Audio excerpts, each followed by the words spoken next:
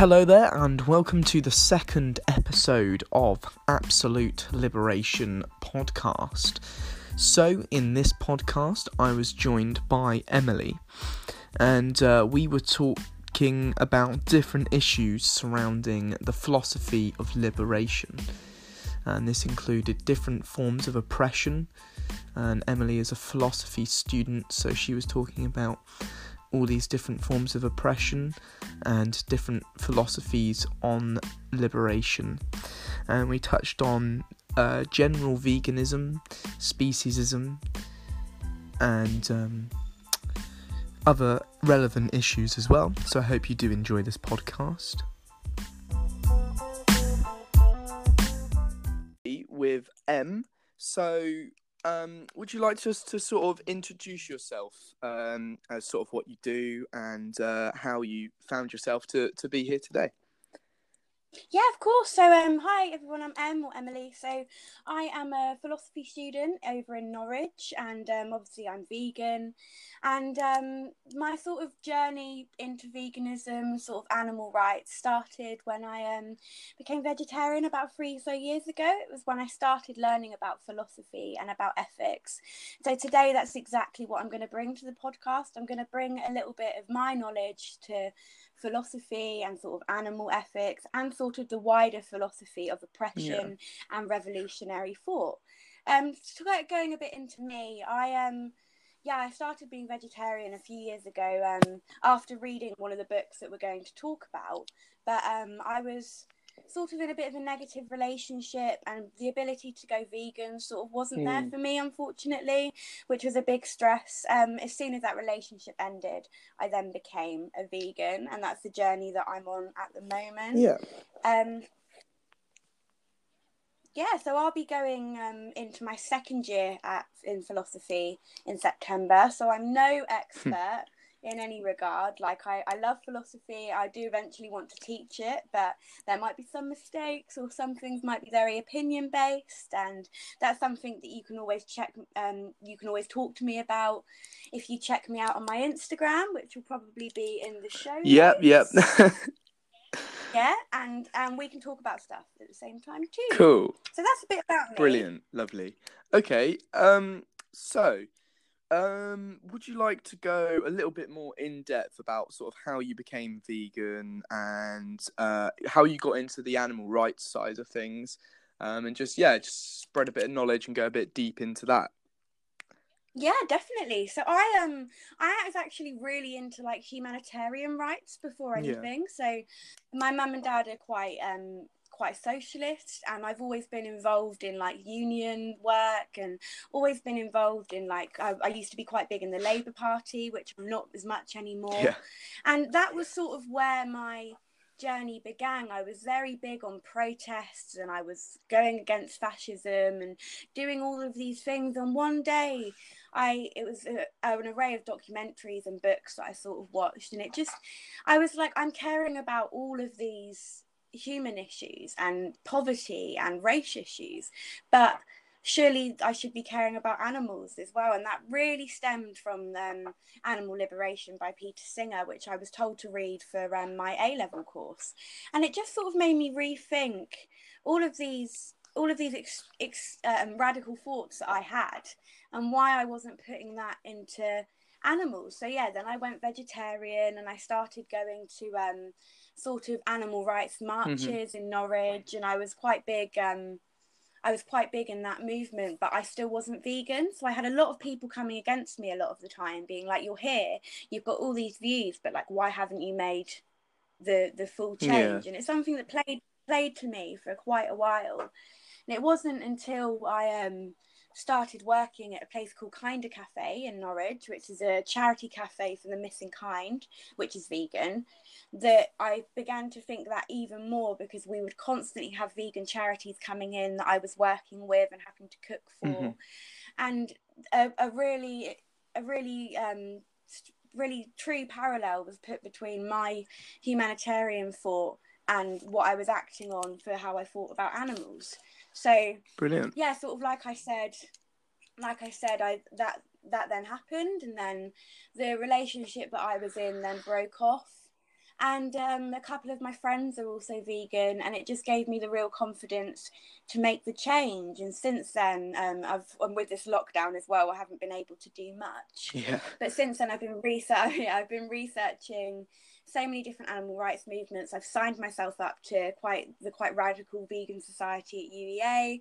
I'm looking at doing some more radical sort of protest movements, but maybe more so than protests, because I think, as I will speak about later on, the best sort of revolutionary measures are when you have activism and when you also have thought and true action at the same time. Yeah. So yeah, that's sort of been my journey. Yeah, amazing. Thus far, but... Yeah, it's really interesting because when we were talking previously, it was like you sort of did the reverse to me. I went vegan and then I got into sort of the radical side of veganism and sort of radical politics and that sort of thing, and talking about other forms of oppression and things like that. And it's like you've done the complete opposite to that. So you've gone from that, the sort of recognizing the issues of race and radical politics and things like that, and then you got into veganism. So that's like really interesting to hear that. Yeah, definitely. Yeah.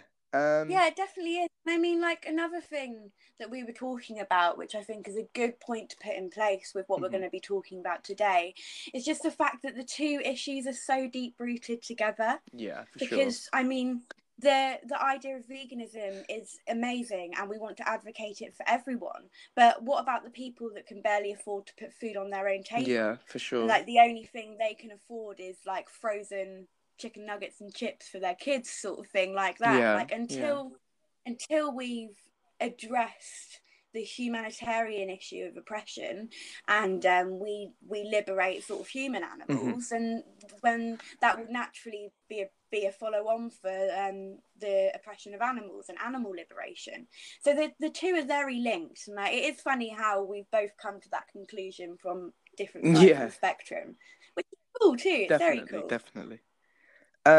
Perfect. So that leads us on quite nicely to the sort of next topic that we wanted to talk about, sort of the philosophy of veganism, and the very amazing book by Peter Singer, Animal Liberation. So would you like to give us sort of your views and what you know, what you sort of understand from that book, and where it's got you today, basically?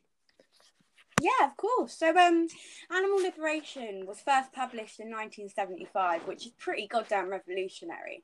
Like, it was an absolute revelation of philosophical thought and was one of the first pieces of like modern philosophy that addressed the treatment of animals and addressed veganism.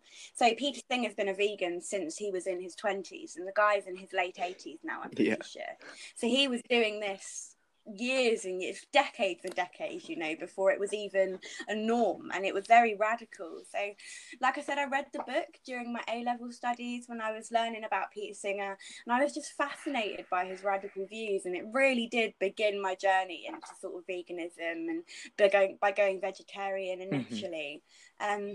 So yeah, recently, sort of getting ready for this podcast, I've been rereading it, and it's just it's sort of reiterated to me, especially now as a vegan, that I realise the same way that racist and sexist views allow us to discriminate against minorities and women, speciesism allows us to discriminate against animals because we inscribe an inferior status on them. We don't regard them as individuals, but as objects and a mean to fill our desire. And I mean, a lot of you may know, but like, speciesism is the idea that being human is a good enough reason for animals to have less of a moral right than human animals. So, which is awful, and unfortunately, speciesism is the norm. Like the majority of people eat meat, or they wear leather, or they accept the world that they live in, and it's just a norm. And I think a really interesting thing to bring into it is how inequality of women and inequality of race was seen as exactly the same thing. Yeah, for sure. So we viewed women as objects that give something to us and aren't seen as intellectual beings themselves. I mean, when Mary Wollstonecraft in the 1700s, she was a big feminist, published her Vindication of the Rights of Women in 1792, her views were sort of widely regarded as absurd. And funnily enough, a Cambridge philosopher of the time tried to refute her argument by showing that it could be carried one stage further. He, and I quote, said, "If the argument for equality was sound when applied to women, why should it not be applied to dogs, cats, horses?" And the statement was of course meant to be a joke because like women weren't even given rights, so why animals? But I think it really brilliantly highlights why speciesism is the same, is on two sides of the same coin to humanitarian issues. Definitely. Because if women were being applied to as the same moral status as animals, but women, and rightfully so, are now on the road to equality, then what gives us any right to think any differently about animals if they were literally compared to as the same state of being? Yeah. I find that really, really fascinating. And this is what Peter Singer talks about in his book. He sort of goes into this in his introduction, which I found really, really interesting because, like I said, coming from like a humanitarian side of liberation, that's what made me start to consider it like on a very deep level. I was like, wow, there really is like no difference. Definitely. Yeah. And another thing, but like, what does actually make something equal, and like what grounds of similarity do we bound equality to in humans? Like when we say that all human beings, whatever their race, class, sex, are equal, what is that we're asserting? Like it or not, we all come in different shapes and sizes with different moral capabilities, different intellectual abilities. We experience pleasure and pain in different ways. We communicate in different ways. So the sort of mathematical word equal isn't how we're asserting it within humans, because we're also different. Definitely. So if we're governing such a difference in different humans as a predicate of equality, then surely the difference in animals isn't a good enough reason to be like, well, we can't be like, animals can't be equal because they're so different to us. Yeah, for sure. It's really interesting. Yeah, and that's definitely, and that's a really big point he sort of plays into it. Just like, what does it mean for something to be equal, and the similarities between how we view humans and how we view animals as different beings, yet the dissimilarity between the equality of that. It's another thing that really got me thinking. Yeah, cool. So I don't know if you've sort of heard that sort of take on it before, but I found it really fascinating. Yeah, for sure. That's something like I don't know, it's like something that I agree with, but it's kind of something that for me it just came as it was just basically, I don't know how to put it, but I don't know, I just kind of figured it out on my own kind of thing. It's like what you wouldn't want. It's like that vegan. It's basically like the vegan comparison, I suppose. Like they say, there's like the comparison of like, with sort of feminism and the dairy industry.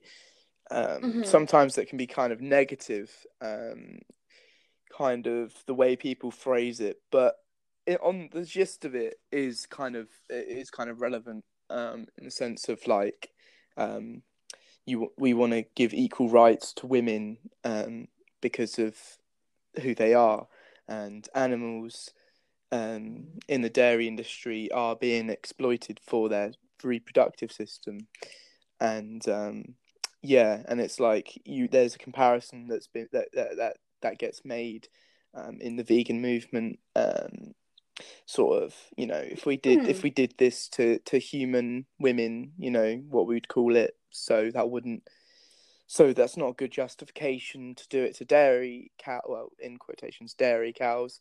So that's kind of like definitely an argument. So that's sort of where I kind of heard that kind of argument from. And I remember, like, I had a friend who was kind of like, I hate feminists because they say that and because they're not vegan. And I was like, there's something about that that's a bit off. And then it started making me think, well, you know, like we shouldn't hate feminists because obviously, like, I don't know, like it's just obvious not to. You shouldn't. Yeah, basically. And yeah, no, it's really. yeah, Sorry, carry on. and it's just from that really that like that sort of discussion that made me realize like I should care about feminism equally as much as I care about uh the female cows in the dairy industry, and Yeah, vice versa, really. yeah, definitely. And just, just the idea that animals and women were compared to as the same thing, yet women are on the road to equality and animals still are so far behind. I just think, considering they were like animals and women were oppressed against just as much in that time, like why aren't animals being treated as more than? And obviously that then comes into the difference thing I spoke about, and the pulling apart all these differences that humans have to animals, but completely ignoring that we're still trying to advocate for human equality, but humans are also bloody different from one another too. There's no logically compelling reason assuming the difference in the ability of two people as a consideration to why they shouldn't be equal. And I think so. As Singer puts it, the principle of equality of human beings is not a description on the alleged equality among humans, but it's a prescription on how we should treat human beings. We're not trying to say that we are equally the same as each other because we're all our own people, but it's a prescription on how we should treat human beings as equal. And this is what he argues we should be doing with animals too, that it's not a prescription on humans and animals being the same, but it is a prescription on how we should treat them, because they have some similarities even though they're different, such as the fact that they can feel pleasure and pain, the fact that they're living, the fact that they should be allowed a life in the same way we do. And this sort of like naturally segues into like the second part of his book, which is the sort of moral framework of utilitarianism. So utilitarianism is an ethical theory that determines right or wrong by focusing on the outcomes. So in philosophy, and this leads me on to the sort of key moral framework of Singer's book, which is utilitarianism. And that's an ethical theory that determines right or wrong by focusing on outcomes. So utilitarianism holds that the most ethical choice is one that will produce the greatest good for the greatest number. The best way to assess an action is on the amount of pleasure or suffering caused. Obviously, the more pleasure and the less amount of suffering. And this is a very famous sort of ethical theory in philosophy. I mean, you will always learn about it during a degree or during A level or on that ground. And this sort of utilitarian thought on the philosophy of animals sort of started off in 1700s with sort of what some may call the father of utilitarianism, which was Jeremy Bentham. And he was incredibly radical, and he did eat meat, don't get me wrong, but his ideas on animals and how humans were treating them and the moral inconsistencies, he's arguably one of the first people to ever write about it, which is amazing. And this is what Singer talks about in his book. He sort of talks about Jeremy Bentham and reworks his utilitarianism in that sense. He says the interests of every being affected by an action are to be taken into account and given the same weight as any other living being. So Bentham was already sort of considering animal rights in his moral theory, which is really cool considering he was from the 1700s. So interesting. Yeah, definitely. And so obviously Thomas Jefferson, who was one of the sort of founding fathers of America, he sort of used this principle for the equality of men. And in an American Declaration of Independence, it led him to oppose slavery. just because it made him think, it was like, right, so every being's got to be taken into account, and if every suffering of the being is taken into account, then look at all the slavery. And he that's why he was at the sort of driving force of abolishing slavery. And I just think it shows another comparison to animals with this utilitarian thought here, because the fact that, I mean, we could consider animals as slaves in a lot of sense, especially animals in farms. I think that's a fair comparison. I mean, they're kept in pens. They're not given like freedom. They're not given freedom of how long they can live their life, whether they can be with their families, when they can eat what they want. You're like, we could call them slaves essentially.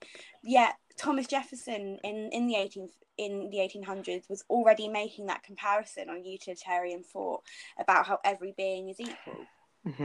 And I just think it's an interesting point to pull in. Yeah, definitely. And it sort of I think then it sort of leads me on to why we would consider animals as unequal anyway, because people do. And I think the biggest thing that people tell me is intelligence. I don't know if you've heard the same. Yeah, I've heard that. Which annoys me so much. Yeah, like, people are like, oh well, they can't read or write. They can't talk to us, so we should be given more equality, or we should be able to eat them and do what we want with them because they're not as intelligent as us. Yeah.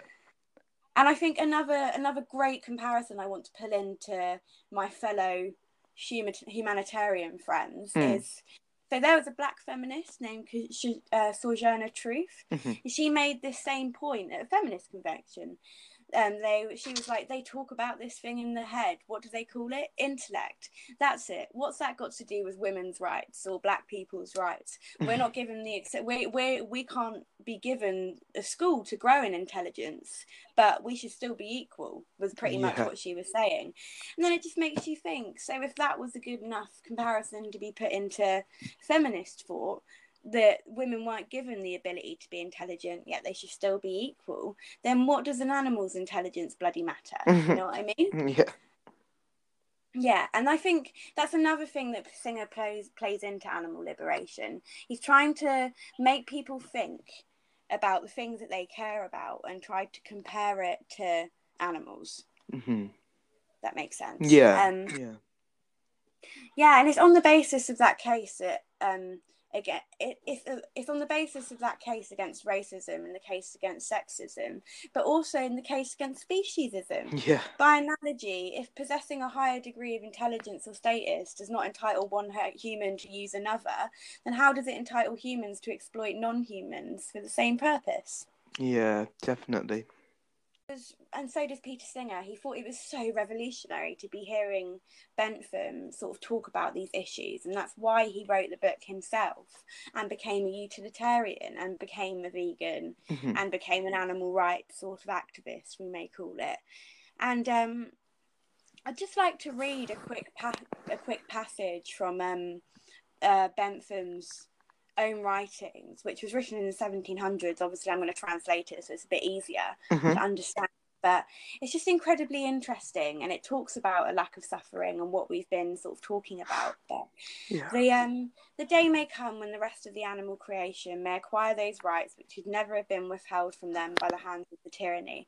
The French have already discovered that the blackness of skin is no reason why a human being should be abandoned. It may one day come to be recognised that the number of legs, the velocity of the skin, or the way that a being lives is equally insufficient for abandoning a sensitive being to the same fate. What else is it that should trace this line? Is it the faculty of reason, or perhaps the faculty of discourse? But a full-grown horse or dog is beyond comparison a more rational as well as a more conversable animal than an infant of a day or a week of a month old. But suppose they were otherwise.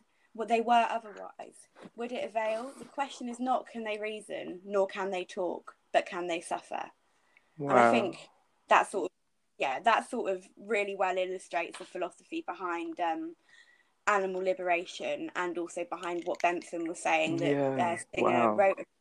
I know, and the fact that was written in the 1700s. That's mental. That's such a powerful statement. Really, really powerful. It is. It really, really is. And I just think, yeah, it's wonderful, and it was a real big step into the right direction. And unfortunately, though, Bentham wasn't remembered for his animal views in any regard. He was called the father of utilitarianism, but Yeah. he developed a theory which, because he was the first, people just like to pull apart where he went wrong and try to make the theory better. And I mean, that is in nature philosophy. Someone Yeah. proposes something and then, they move on into something else and develop it. But Singer brilliantly brought back into light what Bentham should be regarded for, which was an absolute saint in regards to thinking and caring about animal liberation. Yeah, definitely. And yeah, sort of coming to like ending points on this, I guess. But Hmm. looking at suffering and the fact that this utilitarian philosophy is that if we maximize pleasure and minimize suffering, this does so much good. Now, when we actually think about bringing in a world of where speciesism doesn't exist, we would have to change our diet, the farming methods we use, experiments, fields of science, approaches to wildlife, trapping and wearing of furs, like the entertainment industry. And if you add up all of these things, how much suffering would be avoided if they were to be stopped? It would all it would be so revolutionary on the grounds of utilitarian thought, because so much pleasure would be created. Yeah, And that is in essence the main theme of animal liberation that he brings. And like those examples that I've just put out, he goes apart dissecting them bit by bit and how this might work, and how the philosophy behind it would encourage that.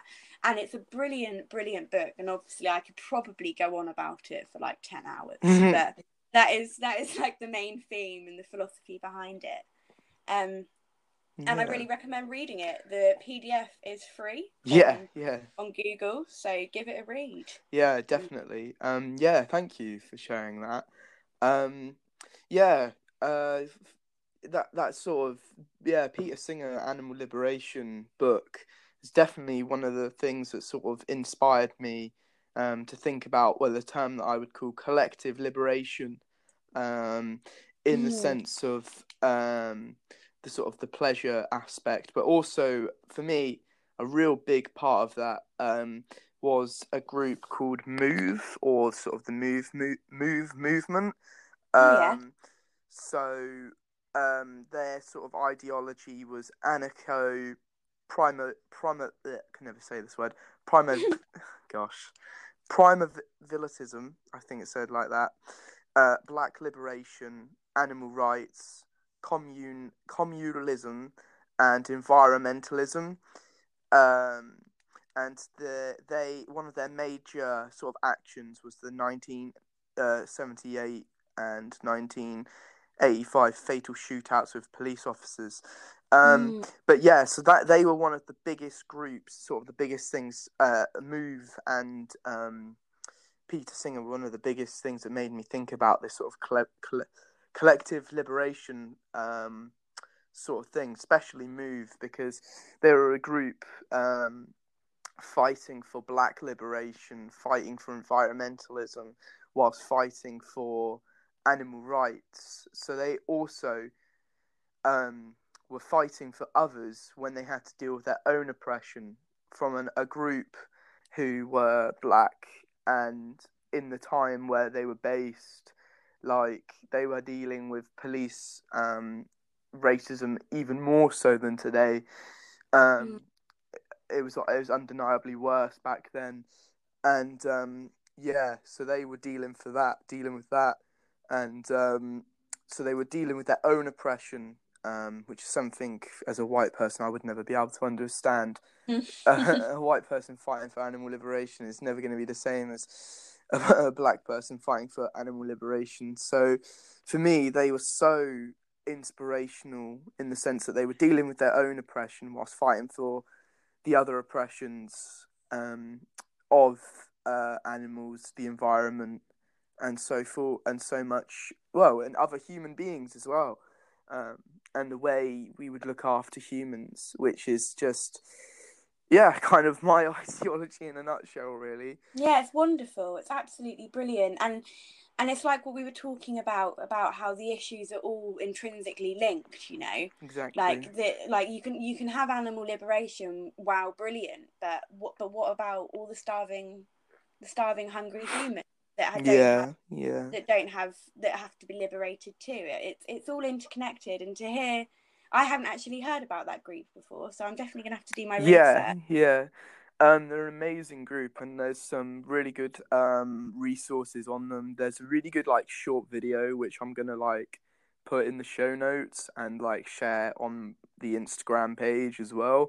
By a person called like two people called Lonely Vegans, and they talk about the Hmm. history of Move. But yeah, no, I really recommend anybody watching or listening rather to research Move um, and sort of collective liberation, because it's like you said, like animal liberations is one of my main goals. But like, how we get? But like at the same time, why wouldn't you want to liberate queer people, trans people, and humans in general? You know, like it's just Yeah, no, of yeah. course. I think that sort of mindset that isn't what we're fighting for um, is kind of one of the most sort of problematic mindsets in the vegan movement.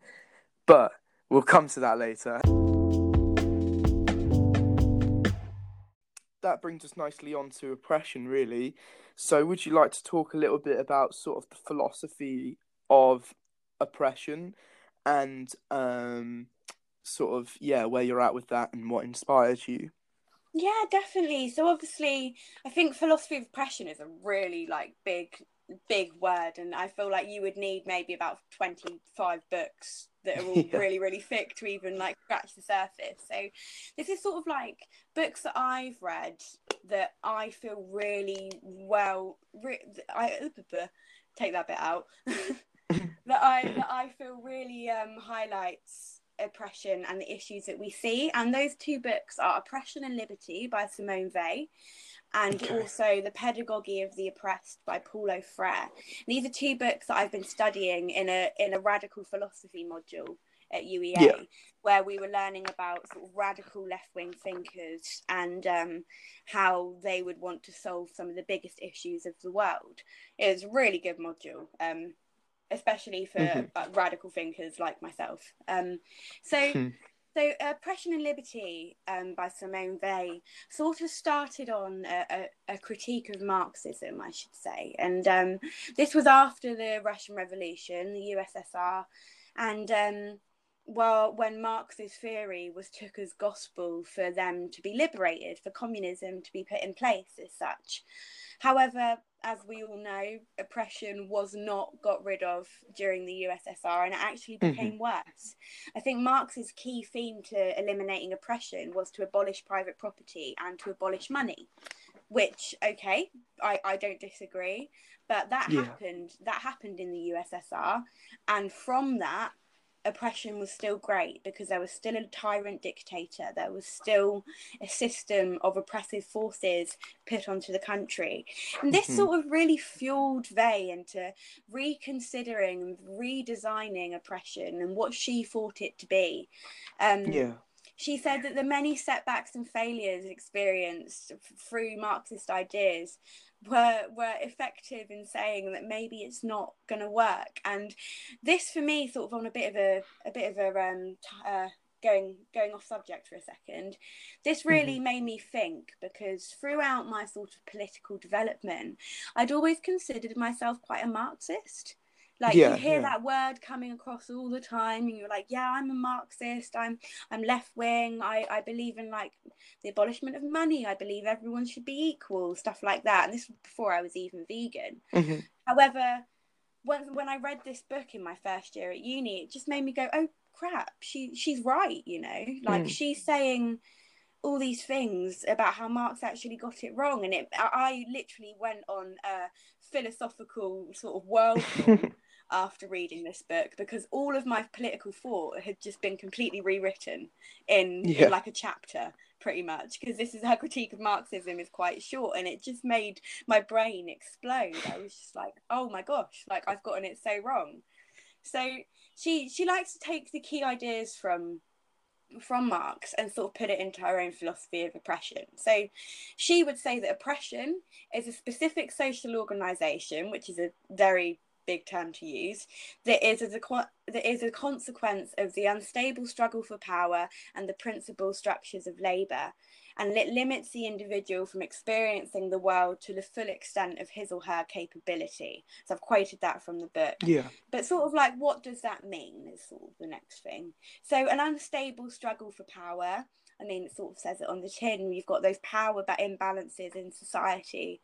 You've got the upper class and the middle class, the lower class, the homeless. And then I think we can bring animals into this because they're oppressed. And I mean, you can bring animals into any argument with oppression, but I think it's very good to bring them in because they're given even less sort of freedom. And that unstable power dynamic of everyone being seen as lower or higher than the other, whether you're a human animal or a non-human animal, whether you're rich or whether you're poor, is definitely very true. And she said that sort of the main issue, and this is more like a human animal sort of problem, and I'll get into that too, was the split of the intellectual and the manual. Just intellectual and manual. So this sort of like leads on to the second point of what they were saying, and it's the split of the intellectual and the manual work. And this is what is seen in the power imbalances in society. So she said that the people that have the most wealth and the higher class, they all do the intellectual work, and the people of the lower class do the manual work. And there's no integration. There's no acceptance for what you're doing. So she actually spent a year working in a factory. She's a very ill health woman, and she put herself in a lot of danger doing this. She actually died when she was 45. Wow. And a lot of people speculate whether the year she spent in the factory did something to her lungs. But she came from a very wealthy background, and she obviously was very left wing and wanted to know just what it was like to be lower class. So spent a year like immersing herself into it so that she could better like fight for them. Yeah, which is really definitely. Cool. Especially in that time. I say that a lot, but honestly, with philosophy, I'm just like all of it. When you actually hear someone saying something you agree with, it's like, wow, they're not modern. But so sort of what I was saying from this, she sort of said that the modern of her time human that was in the working class lived as cogs in a machine. They didn't think about what they were doing or have any true acceptance or true happiness. They were just instruments crushed by what she called collectivity, which was a central concept that compromises industry and the state as the only thing of importance. And she said that like anyone that wasn't of an upper class just lived as a cog fueling collectivity, which is incredibly interesting. And this sort of leads on to what I was going to say next, which is just the fact that one person can't truly be free if they don't have freedom in what they do. Yeah. So she wasn't calling for such an extreme rework of a system and abolishment of this and moving away from that. She just wanted everyone to actually have a choice and to have intellectual capability to do what they want. And so looking at this from work, she used to say that in her ideal world, you could be a dentist in the morning, you could be a horse rider in the daytime, and then you could be a singer in the evening, because there's no set work, there's no set, you're the manual labourer, you're the manager, you're the this.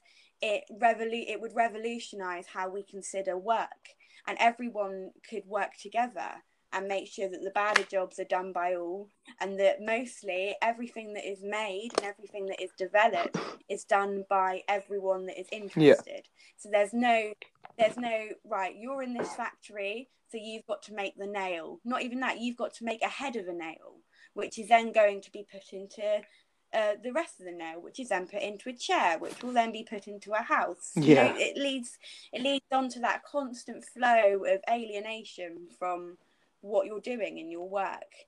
And I think it's a really interesting sort of philosophy of oppression to put into place. Just this talking about humans on this dichotomy of the intellectual and the manual, and having them come together.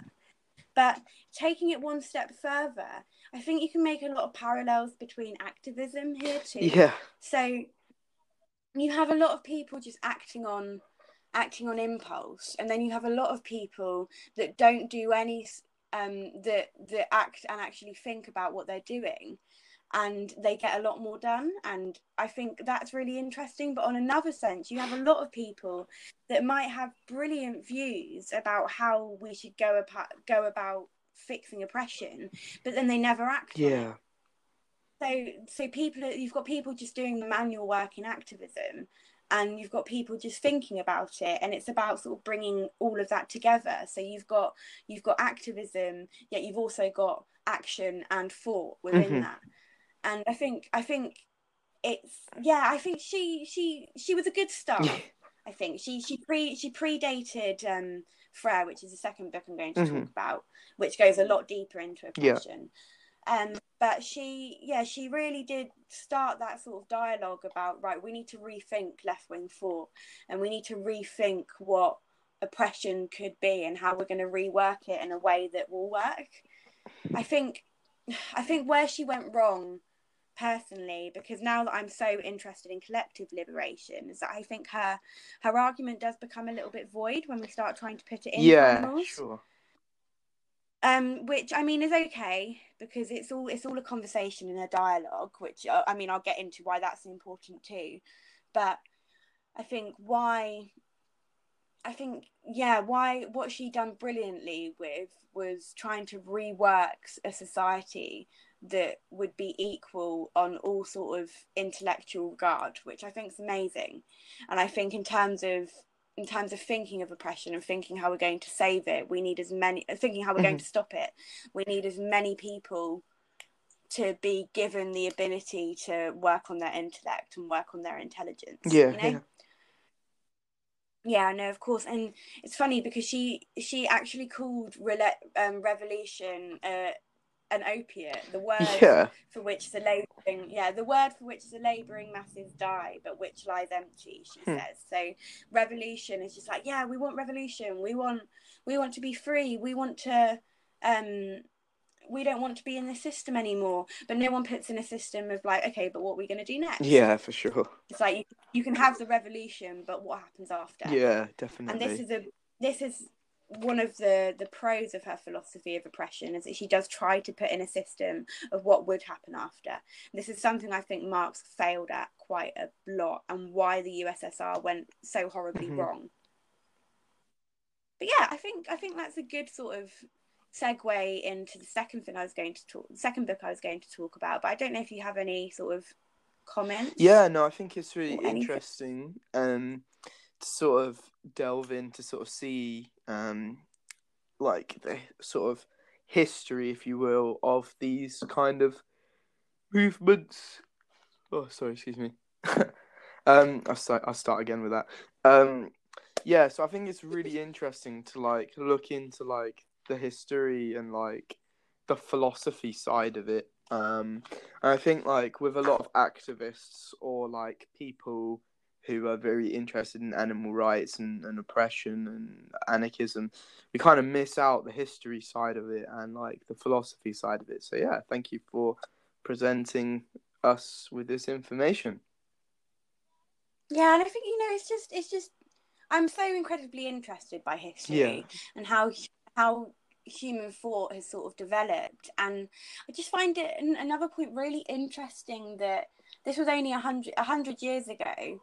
This was sort of the main concern about sort of manual work and factory work, and it's such an interesting dichotomy that 100 years on from now, that's like, it's obviously still talked about, but almost issues have become more complex. Yeah, for sure. Because now we're looking at like things like intersectionality and animal rights and sort of this collective liberation that obviously we've been speaking about, and sort of looking at the history of revolutionary thought, we can really see how much it's come along to the sort of activism that we see today. Yeah, definitely. Yeah, and I think Simone Weil will always have a place in the philosophy of oppression conversation, because she was one of the first that really took herself into the oppressed scenario, yet was unfortunately given that intellect to be able to talk about it, and she used that to completely underpin the people that had taught her in the first place. Yeah. Which obviously is the oppressor. Mm-hmm. Yeah. Interesting. Yeah, it's just really. Yeah. Yeah, for sure. Yeah, it's given me something to think about. Yeah, definitely. So, I think what Simone Weil does is good. And I think on a philosophy point of view, it really does get those questions to beginning to be asked. However, I think the second book I want to talk about takes the philosophy of oppression just one step further. Yeah. And I think you'll find too that what is being said in this book is a lot more clearly structured and put out. And I mean, I read Weil at the beginning of my module, and I was like, oh my gosh, she's answered all the questions. I'm so amazed. Like, I love this woman so much. And then I read Paulo Freire, and I was like, oh, okay, so she didn't answer all of these questions, and actually this guy's got it right. I think it's an interesting thing when you study philosophy, because you think you know what you know, and all of it will just slowly be unstrung apart in front of you. And you're gonna, if studying philosophy, you rework your thoughts and your feelings on the world so many times, because you just read more and more, and then you're like, oh crap, I was wrong about this. I need to rework my view. Yeah, I think that's really interesting. To be able to sort of recognize like the progression as well, and like realize, or like maybe not initially realize, okay, I'm open to changing my view, sort of thing, to when I'm presented with new philosophy or new text or what have you. So yeah, I think that's really cool. Yeah, of course. And I think maybe this is why my views on sort of the connections, obviously, with collective liberation with animals and human animals sort of came to be what it was. Like, just reading all these books and having all my opinions changed constantly was definitely sort of the leading predicate to why my views on animals became so like radical. I mean, I wouldn't call them radical, I'd call them rock, but they sort of became so sort of socially radical, and I became so extreme with my animal like liberty in my views. And I think it was because of everything I was reading, and I was having all of my ideas on the world questioned. And yeah, it's a really good thing. And I think that's actually a really good sort of natural segue to Paulo Freire. Cool. So Pedagogy of the Oppressed was the title of his book, and pedagogy means education. So education, like liberation through educating methods. And his book is amazing, honestly. It's completely revolutionary, and I couldn't put it down when I was reading it. And central to the like formulation of the book, I'd say, he talks about like the oppressed consciousness and the oppressor consciousness. The way they look at the world, at themselves, their beliefs, ethics and fears, and how they motivate them. And it's sort of like the first bit I want to talk about, and how his book is a lot more betterly linked to speciesism and the issues surrounding that, I think. But so the oppressor consciousness, he likes to call it, sort of has a number of things that builds it up so that the oppressor becomes deep rooted to what they are. So he uses the phrase "to be is to have." So almost the necessity of conquest and having material objects. So he Freire pointed out that the oppressor, so this could be like the farmer or the manager, the government. I mean, you could call so many different things. it equates being with having, and being is in the class of have. So the more things you own equates to your state of being. So your possessions and how much money you earn, the things or people you or like the things or people or animals or any of these things that you say that you own, because these things are all owned by some people, and indeed the entire world, is how you are and what your state of being is. The oppressor doesn't look at life as a beautiful thing or as something that has equality in. Mm-hmm. They look at it as how many things can they own, how much money can they make, what profit can we make. And this is like his first sort of idea about the oppressor consciousness. And I think that's really interesting because he wasn't talking about animals, No. but we can really link this to animal liberation. Yeah. When we look at the oppressors of animals, it is always how many can they get, how much profit can they make off these beings, how sustainable or unsustainable. I mean, sustainable in methods of how they make the most profit. Mm-hmm. Can they do it? So you look at factory farms; they don't care about those beings in there. Want to make the most amount of profit possible. And this is the oppressor consciousness that Frere was talking about. And I think this is why I think his philosophy goes one step further to Weil, because even in this first step, we're already making those parallels between animal liberation and his book. Yeah. I think you can't have the philosophy of oppression unless it can be correlated to the impression of like non-human animals. So and then the next sort of thing he talks about is like the division that lies in our possession, and this sort of is what Weil was talking about, with obviously manual workers and not being able to integrate fully into their work, not being paid as much as the intellectual workers. But since the oppressor is almost always a minority, because obviously the vast majority of beings are the ones being oppressed, they keep the oppressed isolated. So they might promote a leader, they might put themselves to be someone that is of a positive regard, but in reality, this might be through like pay rises or putting themselves to be free range when they're actually not, or a government acting on the interests of the people but going against them in their own sort of private conversations. These are all good examples of that. But in reality, when they're doing all of these things, it's actually just to keep the oppressed isolated, to put them in that myth that the world that they live in is okay. Because if the oppressor can make the oppressed think that everything's fine, then there's less likely for a revolution to happen. Wow, yeah.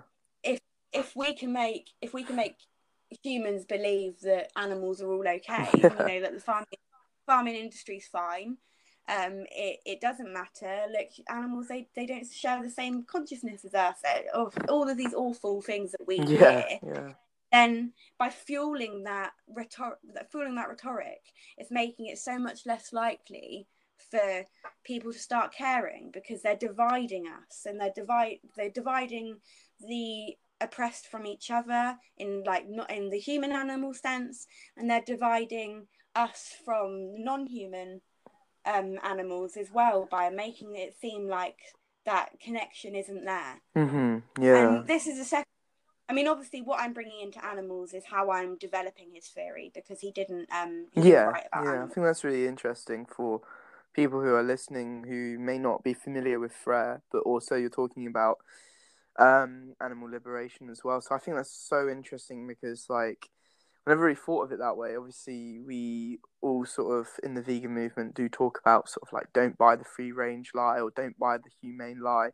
And I always thought of that like sort of as marketing. But I think it's like, I think that's quite an interesting theory that you presented, that it's sort of a way to protect the deemed oppressor, the farmers, to keep their profits flowing, sort of thing. That's like their way of protecting themselves when undercover activists expose these places. It's never it's never as nice as they seem to make out.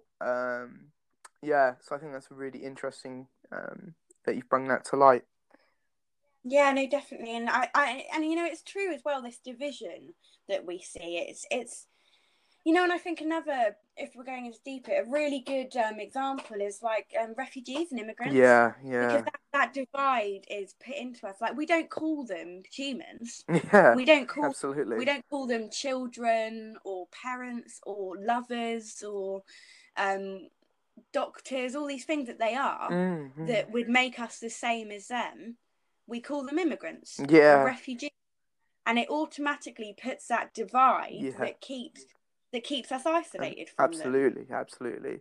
And obviously we see that in animals too. Yeah, And and like, so he even says more. So the next thing he says is the next sort of oppressor consciousness is manipulation. So and this sort of links in quite well with what we've said, but it happens that through all these elaborate myths that life is okay and this is the final picture and this is all you're going to get from your life, it manipulates the oppressed mm-hmm. to not think of anything different, or one step further, it manipulates the people that aren't oppressed in that category to not want to help others. Yeah, So not want to help animals, not want to help the lower class, not want to help immigrants, etc., etc., because they believe the same myth. They're manipulated by the oppressor too. They don't want to see where the problems lie, so they just accept these myths that are our general worldview and mm-hmm. don't do anything about it and live their whole life in a bubble. And that's fueled by the oppressor consciousness of manipulation, Freire says. Yeah, yeah. Really interesting. And So interesting. finally, yeah, no, it is. It's a brilliant book. It's not very long either. It's only about 150 pages, Yeah, yeah, which is really quite small, like really, and yeah. it's quite easily accessible because it Mm. was written in the 1940s. It's not one of those really obscure, you've got to read the page 10 times sort of philosophy books. It is sort of written Yeah, in a that's cool. language. Yeah, it's written in a language which is easy enough to understand. Mm-hmm. Um, and funnily enough, I don't think I mentioned this, and I really should have, but Paulo Freire was Brazilian, Okay. and he's honestly the only Brazilian philosopher I can name, which is like Wow. genuine. Yeah. And his work went quite unnoticed for quite a while for pretty much the same reasons of the theories he was writing. He came from a LEDC country. Mm-hmm. He was quite a poor man. He did not live in sort of the Western world. So all of these things that he's writing about just sort of illustrates why his work was ignored for so long as well. Yeah, yeah. That's crazy. He was the oppressed within his own theory. And I think that's why he was so passionate and why everything was spoken about so coherently. I think with they, she might have cared, and she obviously put herself in a factory for a year and stopped all of her studies and to get a better picture. But at the end of the day, she didn't come from a very oppressed world. I mean, obviously she was a woman in the 30s, which is a definite sign of oppression, but Yeah. she was comfortable and she was able to go to school and she was able to do all of these things. And I think it illustrates the difference in their writing. Why Freire maybe went into this in more detail is because he was talking more from his own experience. Yeah, yeah. Obviously she was too with being a woman, but he's talking. I mean, I'm making these comparisons to different things, but he is talking about government and global oppression is like the main predicate. Mm-hmm. And I think him being Brazilian as well, I think is interesting that he's so passionate about that, because it caused a lot of issues in his own sort of intellectual credibility, shall we call it. Yeah. But Wow. and like that's a good segue onto the last oppressor consciousness, if you will, which is cultural invasion. And this can be seen across so many different times, but he basically said that a really good way the oppressor what oppresses is from taking a culture and picking it apart and putting in their culture instead.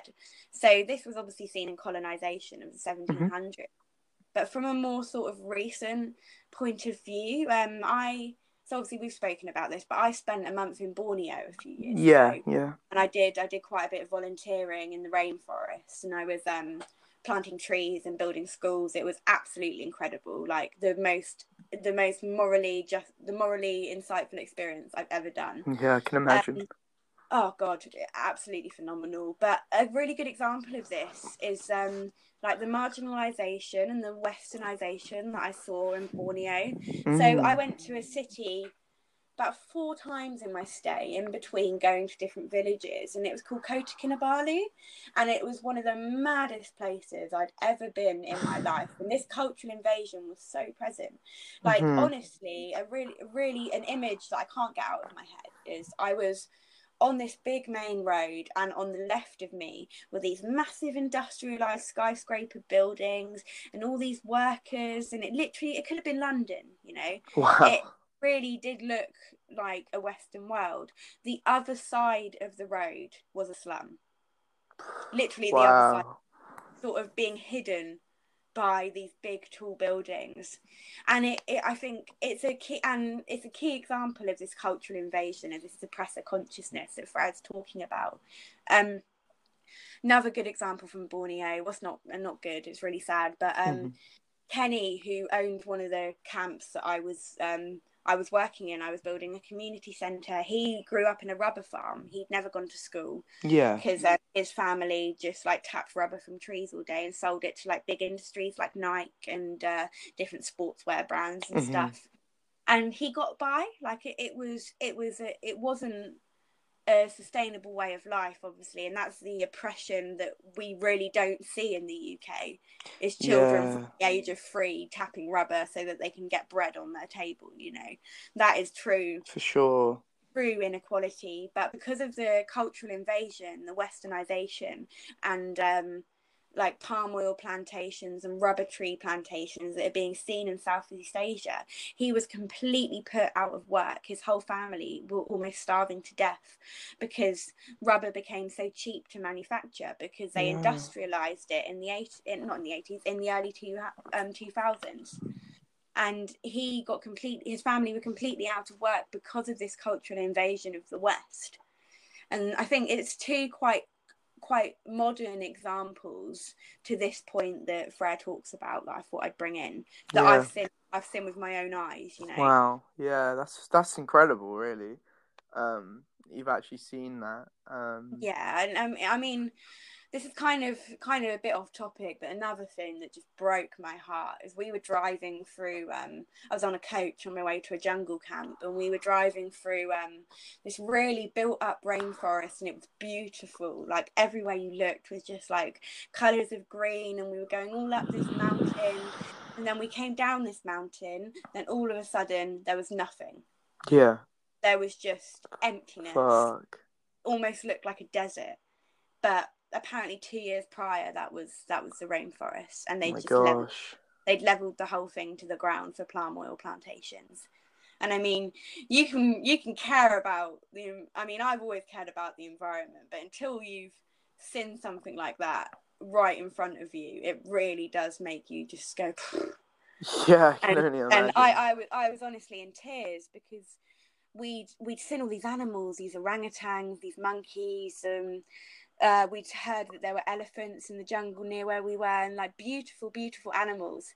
And to think like they were there, they were in these trees, they were living oh my God. habitat, and they've just all been killed, you know, just what, for palm oil, for your body butter, or for your Nutella. Yeah, you know? That's really important, actually. I think like within the vegan movement, there isn't enough emphasis on palm oil, I think, and how obviously it's an environmental issue, it's also an animal rights issue, and quite obviously a human rights issue as well. And I think with sort of Western veganism, it needs to be talked about more. Is there anything else you want to say on that? Well, it's just reiterating really. It's just it's killing thousands of animals. I'd say every day. absolutely. I mean, I was in the Malaysian part of Borneo, so the northern part of the island. And because the island, basically half of it's owned by Malaysia, half of it's owned by Cambodia, but Malaysia actually have tighter restrictions on deforestation, basically trying to combat it as much as they can while also making profit, because like this is their country's main source of income. They sell their land to big industrialized companies for like hundreds and thousands of millions of dollars, Mm-hmm. and or ringgits under sort of Malaysian currency, and then they Yeah. have their land flattened, but the country's doing well, in a lot of ways. They're industrializing, they're trying to become like the Western world, but they're destroying the environment and their animals by doing so, but they almost don't have a choice. Mm-hmm. Right, yeah. Sorry, diverging.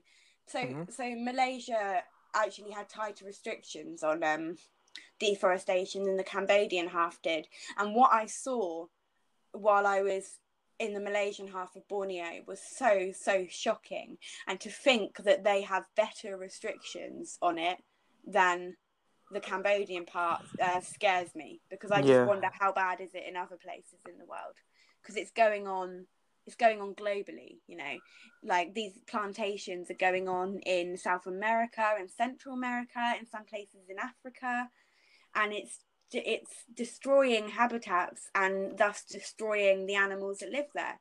Yeah, definitely. Their biggest method is by burning them down. Like they just burn Gosh. down miles and miles of rainforest, level it all down, and then create these plantations. Like the vegans have got to think, like, what happens to those animals? Yeah, yeah, They get definitely. burned down too. It's fucking. Oh, sorry. That's It right. is horrible. Yeah, it's absolutely horrible. Yeah, absolutely. And I think in the vegan movement, I think palm oil needs to be more discussed as a animal rights issue. Like we can have all of these um so-called vegan products, but we've got um palm oil in them, and say these cruel, in quotation marks, cruelty free cruelty free sort of body products, shampoos, conditioners, and that sort of thing. And yeah, okay, it's there isn't any animal testing, which is an important issue, but it might have palm oil in it, which Yeah, also has a victim involved in an animal sense as well. So I think for definitely. the West and veganism, I think we really need to think about palm oil more, and sustainability, not just from an environmental aspect, but from an environmental aspect, but also encompassing the animal rights part, and sort of see the intersections of them both. Yeah, of course. And it's so funny because like we can make a comparison back to the second point, what Freya was saying, which is division. Yeah, yeah, Because we're all so divided from one another, and we're all we all are based in our own country, and you're either Western world or you're non-Western world sort of thing. That yeah, conversation isn't being had because we have definitely. that division within us. Yeah, for So sure. if that division wasn't there, that whatever oppressor is putting in place, and we were actually able to converse with one another and compare issues, then I think maybe it would be a bigger issue in Western veganism. But because that conversation can't be had because of division, it's being ignored. Exactly. And Yeah, I think it's brilliant philosophically when a theory can be compared upon, and you can like link lots of different parts of the theory to the same thing. yeah, I think it solidifies it in my sense. But we went on a bit of a tangent then, but I think it's good.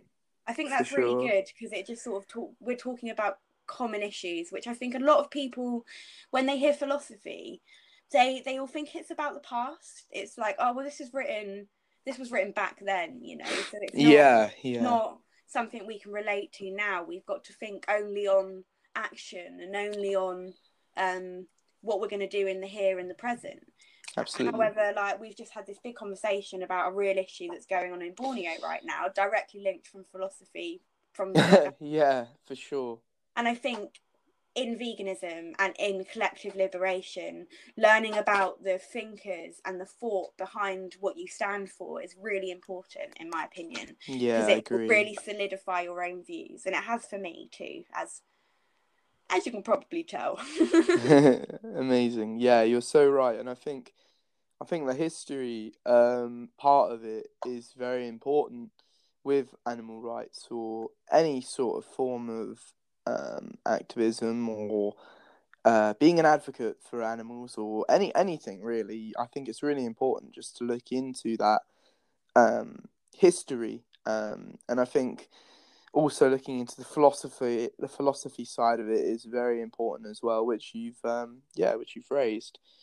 Yeah, no. Um, I think before we go into any crazy pints, day of lockdown, and I'm pint free, and that's on the mind.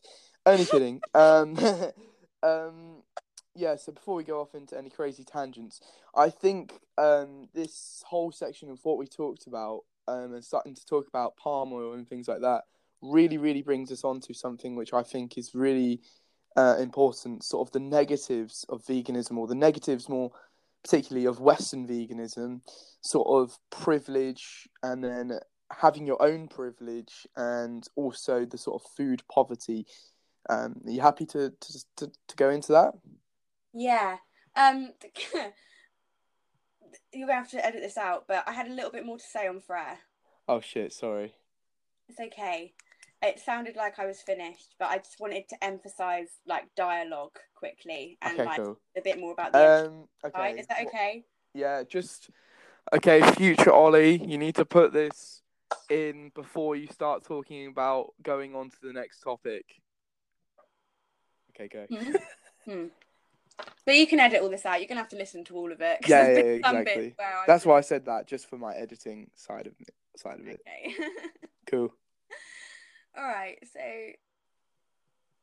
what did you say? You were talking about Sorry, I cut you off. No. It's fine. We were having a conversation, but I'm just trying to link it. I'll just talk more about Borneo. Cool. But yeah, and I just think it's really important to sort of pull those parallels together with philosophy of the past and the issues now, and I hope I've sort of highlighted that. And I'm gonna gloss over this next part because I think looking at the oppressor in his philosophy is way more apparent. But he also talks about the consciousness of the oppressed. He talks about the duality of the oppressed. We compare ourselves to one another, and we but at the same time we don't see those similarities. So we're like, all these people are struggling, but at the end of the day I'm the one struggling, and that's what matters most. But we need to sort of draw away from that and make it into a real duality and sort of internalize that image to other people and to animals and to any sort of oppressed scenario. Then they Yeah. also have the immersion in their environment. They're so engulfed in the here and now, and I say they, it's us. Like, we're so engulfed in the here and now, and the where we live and all the stress in our life, like our work, and are the kids okay, or should I ring my parents, or I've got university going on, all of these things, and they're very individual to us, that we just accept the world that we live in, and we don't think anything of it, and we don't want to help other people because we're completely immersed in our own surroundings. And that's the second oppressing consciousness that we have. And then we also have from this the fear of freedom, the fear of risk. When you've known something for so long and you're comfortable, why would you throw it all away for an unknown? So why go for a revolution? Like, you live in a house, you might be really depressed in your job, you might be being oppressed and struggling with money every day when the top 1% are billionaires. But what would happen if you revolt and it goes wrong? What would happen if you make a change and you become worse off? People become scared. They don't want change. They're scared of change, so they just stay in the oppressing forces that they're in, and they doubt that it can ever be any better. because it's all we've ever known. And it is, like, things might have gotten better from like the 1500s or the ancient Greek time or whatever, but there's always been a pyramid effect. There's always been the people on the top and the people below, and the different levels of that. And that is all we've ever known since human civilization. So thinking about a true global liberation revolutionary movement where we underpin that whole thing and start again is scary, you know. Like, it's totally human to be scared of change, and that is what governs the oppressed to stay in those scenarios and not advocate for revolution. And I've glossed over that a bit more than stuff about the oppressor, but yeah, on like my final notes of this book would definitely be like how he would go about changing this. And I think there's sort of two main points, and that is the importance of dialogue and objectifying reality. And so obviously pedagogy of the oppressed, we're talking about education. He talks about how the education system fuels this oppressive system that we live in because of something called like the banking method of education. So, you know, when you put money into a piggy bank and it just sits there. That's the comparison he puts. In education we see today, you have knowledge put into your brain, it's all thrown at you, there's no integration with what you're learning, and it just sits there and you don't do anything with it and you don't make any sort of like positive change. It consists of just communications which are passive, and it's a fragmented view of reality to make the oppressed adapt into the existing oppressive reality that we live in, which is that the top people feed us whatever they want us to hear and we take it in, and most people just accept it, you know, like the news, you know, you don't see anything about animal liberation or what's going on in Africa or the climate crisis. You don't see any of that because realistically the top 1% don't want you to see that. Yeah, that sort of philosophy is ingrained into us since we're children, since we're being educated. We're not told to integrate with what we're learning. We're told to just write an exam and forget it. That's what they want us to do.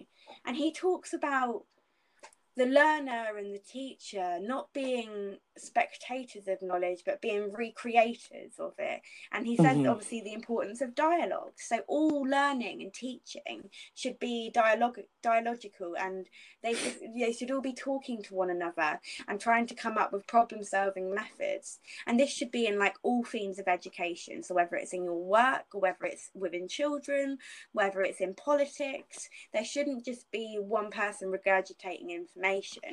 It should be a constant, equal stance, and I think that's really interesting, and that would slowly, I guess, try and break away from this oppressed consciousness that we see, because it's bringing the oppressed and the oppressor as equals in their education and in their knowledge. Because let's say the teacher is the oppressor and the student is the oppressed. He does use this similarity.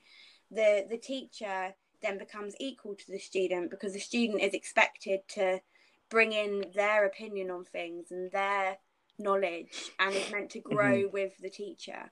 And this can be seen, you know, in any sort of oppressor dynamic, as a very good way of sort of going about sort of radical change.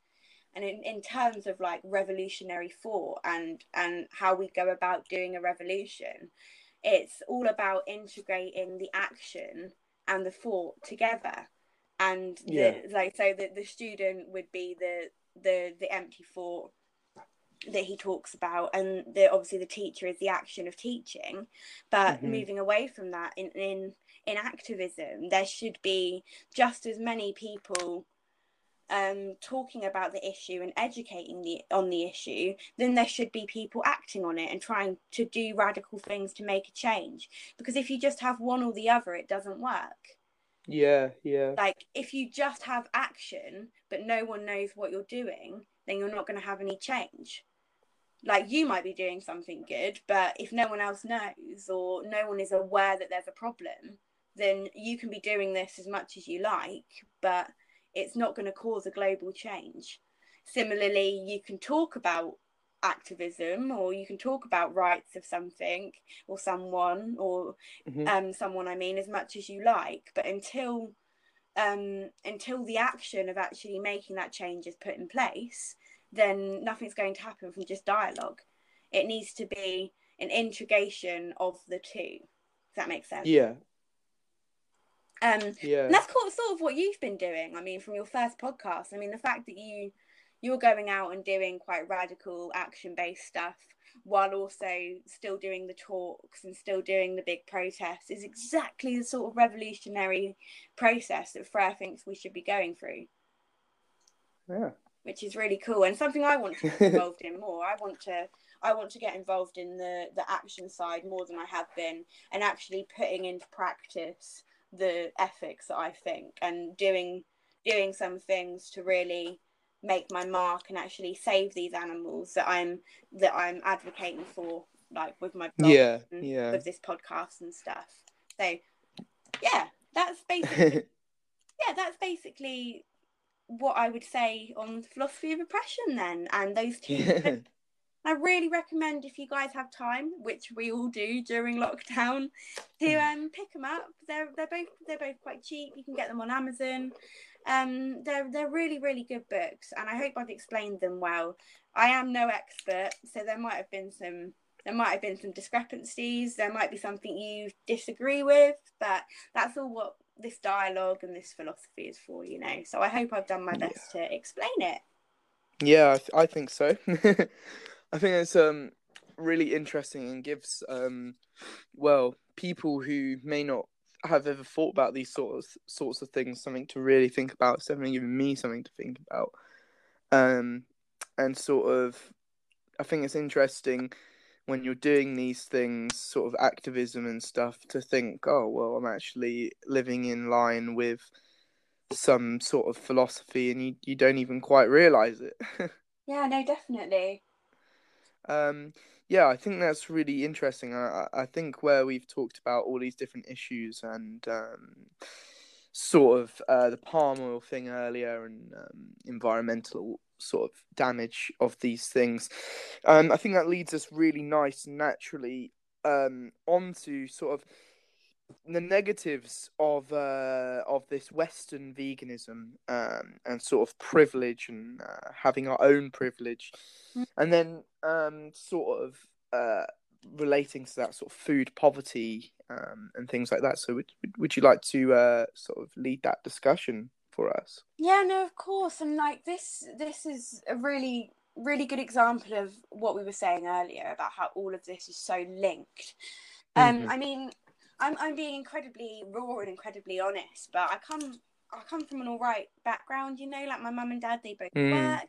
I can afford to have vegan versions of pretty much anything I like. Like if I want sausages, like cool, I can go to the shop and buy some vegan ones. If I want to eat like really expensive vegan chocolate or stuff like that, then I can go out and do that. And I'm acting so much on my white privilege as a vegan. Yeah. And it's something that I think it's okay if you're aware of, you know, and you're active. Yeah. And if you're actively trying to make a change, then that's fine. But this brings me on to like one of the first problems of veganism that I think is really apparent, is when you've got people shouting at other people on the street, like no matter what, not trying to, like what Freya said, not creating a dialogue, just being angry, being like, why aren't you doing this? You should be vegan.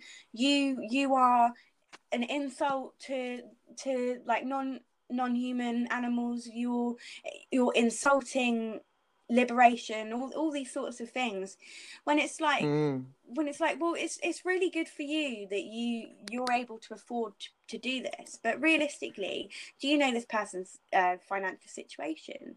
Maybe they're in an abusive relationship, you know, and they can't even cook their own food. And I could go into so many examples, but it's just this privilege that I think a lot of vegans have, that they are right and everyone is able to do what they can do.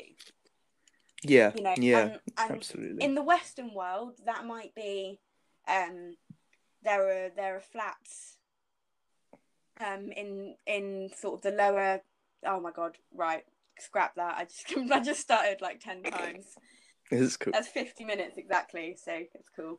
But Yeah. so there's flats in some places in the UK when you've got families of like 4 or 5 children, and the mothers can't even and the fathers can't even afford to put anything other than like chicken nuggets and chips on the plate. They live off free school meals. They can't afford to be healthy if they were to be vegan. And I think that's another thing, like with these children that live in poverty and the families that do that, you can't expect them to go vegan because they'll be malnourished. Yeah. Because Yeah. as a vegan, you know that you've got to try harder to make sure you're getting all your nutrients and you're not going to make yourself ill. And I think it's a very privileged position for us to be like, oh yeah, you should be doing this and you're wrong when you're not, and not addressing the issues why they might not be able to.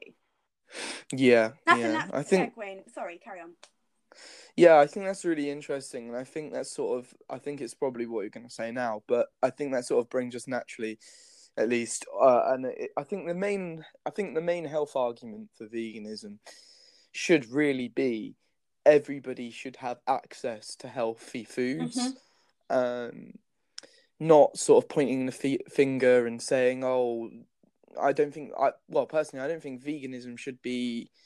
I don't think like the health argument of veganism should be revolving around macros and gains and stuff like that. I think that it should be we should be talking about the sort of food security issues and everybody having some form of food and ideally healthy. Of course, because I mean, like if you're, because I'm quite into my health stuff. Like I exercise and I try and eat healthily. That's got nothing. It's got nothing to do with my veganism. Yeah, like it's good, you know. Like being vegan can be a healthy option, but it's not why you should be vegan. Like the animal rights is why you should be vegan. Yeah, I think that's really important to distinguish as well, between sort of plant-based eating and sort of being a vegan, I suppose, because you're still equally a vegan if you eat Linda McCartney sausages all day, every day, vegan Beyond Burgers, vegan milkshakes, and you eat all of these things, and then you still fight for animals, and you have all of this philosophy, I suppose, of veganism. I think it's quite, and obviously that it goes further with sort of what you wear, if you wear things which are tested on animals, and that as well, as we all know. But yeah, I think like that's sort of a very distinguished point. Like someone could eat all of those unhealthy foods, eat all the Beyond Burgers every single day, and be a vegan, or you could have somebody who has, and I think you could have someone that's like a super health guru into yoga, not to like be judgmental, but like into yoga. Not that there's anything wrong with yoga. I think yoga's cool. Into yoga, having smoothie bowls every day. This is how I make my organic hummus. What I eat in a day videos, that sort of thing. And then they could be wearing leather on their feet. Exactly. They could have, they could have things which are like tested on animals. Oh, you've hit the nail on the head there, because it's like brilliant. Like being healthy is great. I love it. I mean, I have my smoothie bowls and do my yoga, as you know. Yeah, but that has nothing to do with my animal rights philosophy. You know, like I'm not a vegan because I want to be healthy. I'm a vegan because I care about the animals that I'm not eating. You know. And I think that's a really good thing to be made, because at the same time, though, if you want to be super healthy and be vegan, that's awesome. Like, good for you. Yeah. But don't advocate that as your reason for being vegan. You know, because that really annoys me too. But I think we went on a bit of a tangent then. But I think going on from what we were saying, obviously about access to health and access to healthy food and access to just to be able, just access to food in general, really, just having enough to actually be nutritious and not be in food poverty.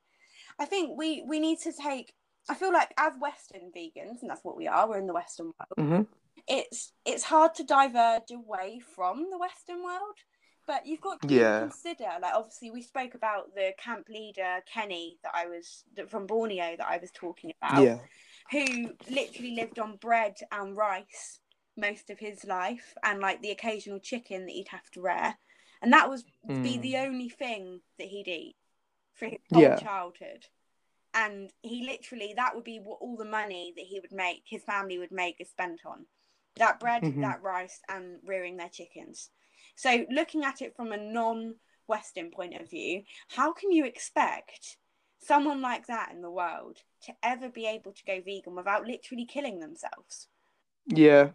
Like, because they would, like, what would he just have bread and rice as a growing child for his whole childhood? He couldn't. He would have died of malnourishment and starvation. And I think this is another even bigger problem of veganism. It's like you're not trying to think about what's going on in the rest of the world humanitarian wise, and you're not trying to put that into your animal ethics, because it's until we fix those problems, until all countries, because I mean, like, sorry, the end goal is for everyone to be vegan everywhere, no matter where you're from, and the animals aren't eaten or used, and they're treated as equals. I mean, animal liberation.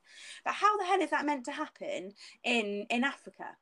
How is that meant to happen in Southeast Asia, in South America, until the fundamental poverty and wealth issues in humans are sorted? Definitely. It's all intertwined. It all comes back to the humanitarian issue of wealth and overabundance of wealth in the Western world. Because I mean, I think it's a very naive point of view to think everyone could be vegan in the world we live in today.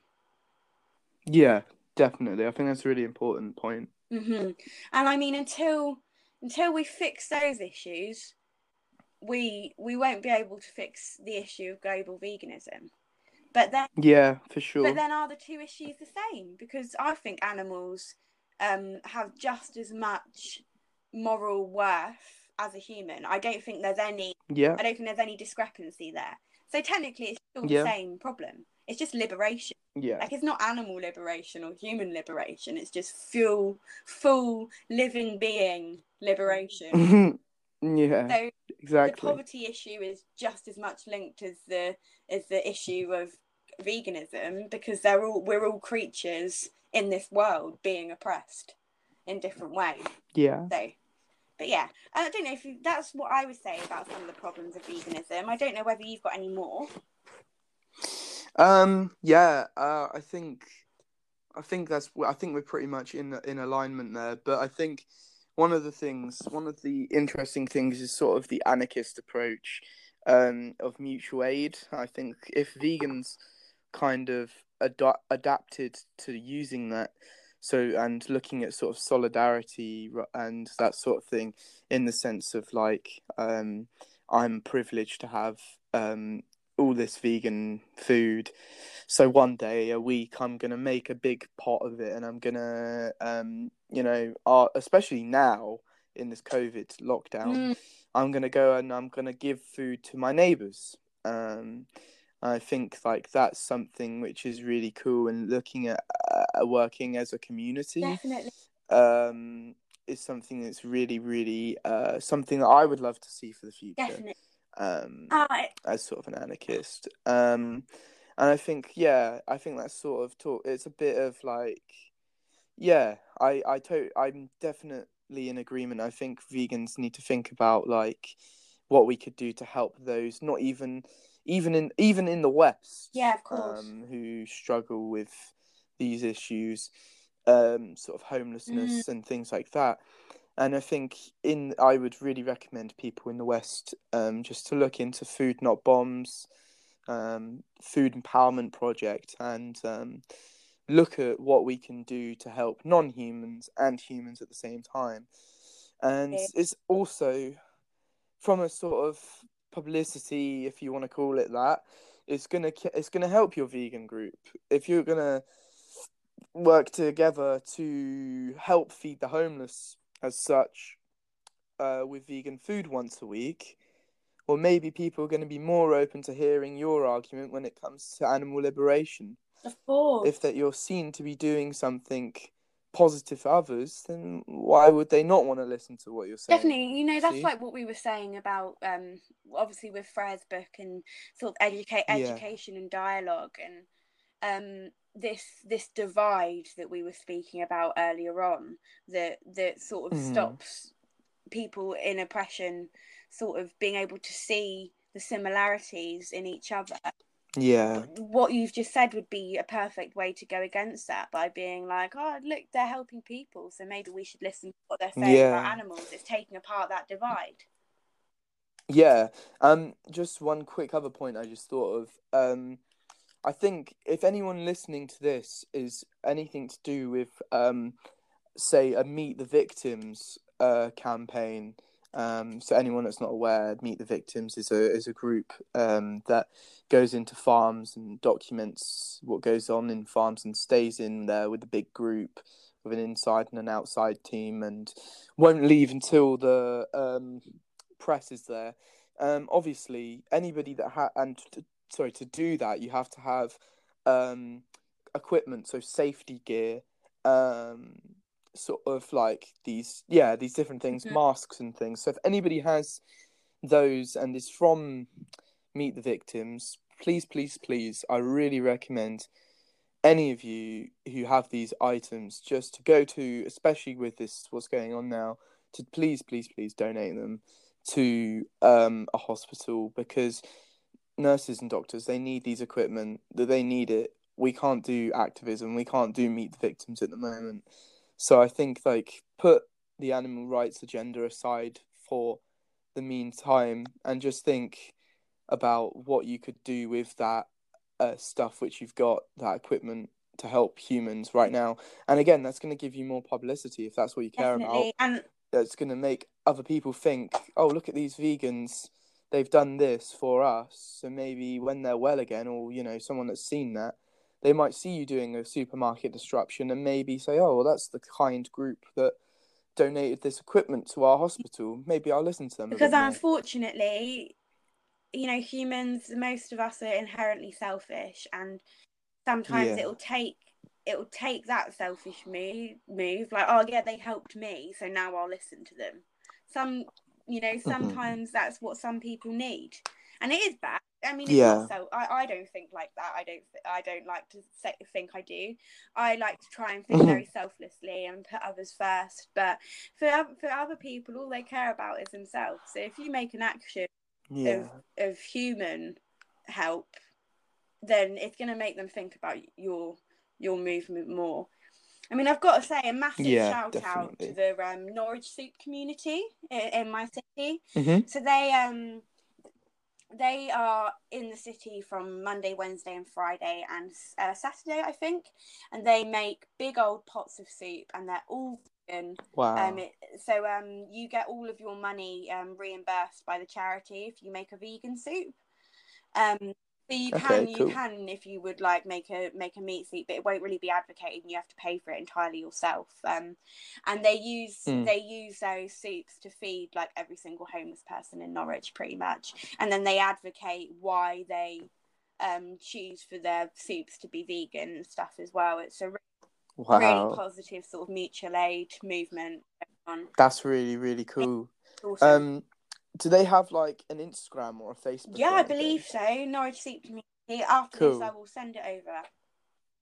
Yeah. So that, if you're in the area, check that out. I'm gonna put that in the show notes. So yeah, please check that out. That sounds like a really amazing thing going on. Yeah, it's cool, because homelessness is a big problem in Norwich. So it's just about ways of combating it. But we're a tiny little city in retrospect to some of the other cities in the UK. And homelessness is just like surging up and up every year. So movements like that, and then also that sort of small community link to how we can help animals too, I think is really, really cool. Yeah, for sure. Amazing. Okay. I have a question for you.